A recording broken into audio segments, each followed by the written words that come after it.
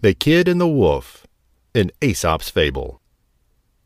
There once was a young goat, whose growing horns made him think he was a grown-up billy goat, and able to take care of himself.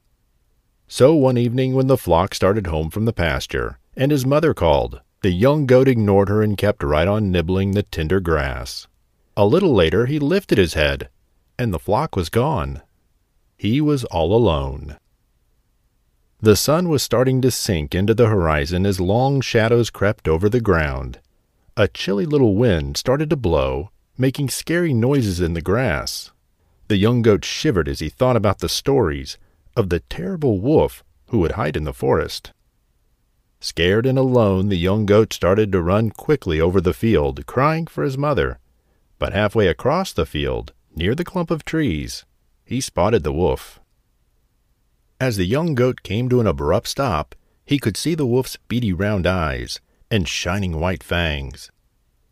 As the wolf casually walked up to him, the young goat knew there was little hope for him.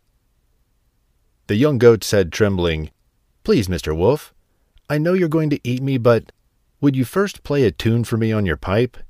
For I want to dance and be merry as long as I can."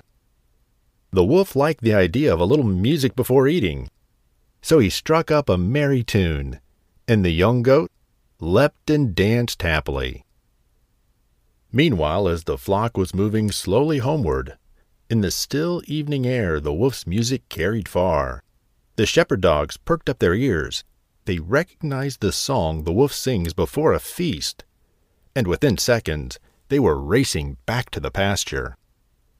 The wolf's song ended suddenly when he saw the approaching dogs. The wolf quickly dropped his pipe and began to run. With the dogs at his heels, the wolf thought to himself, what a fool for playing music trying to please the young goat, instead of sticking to his original dinner plans.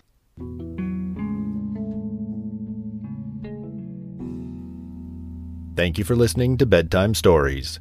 Please make sure you follow us for more stories and, of course, share them with a friend. Until next time, good night.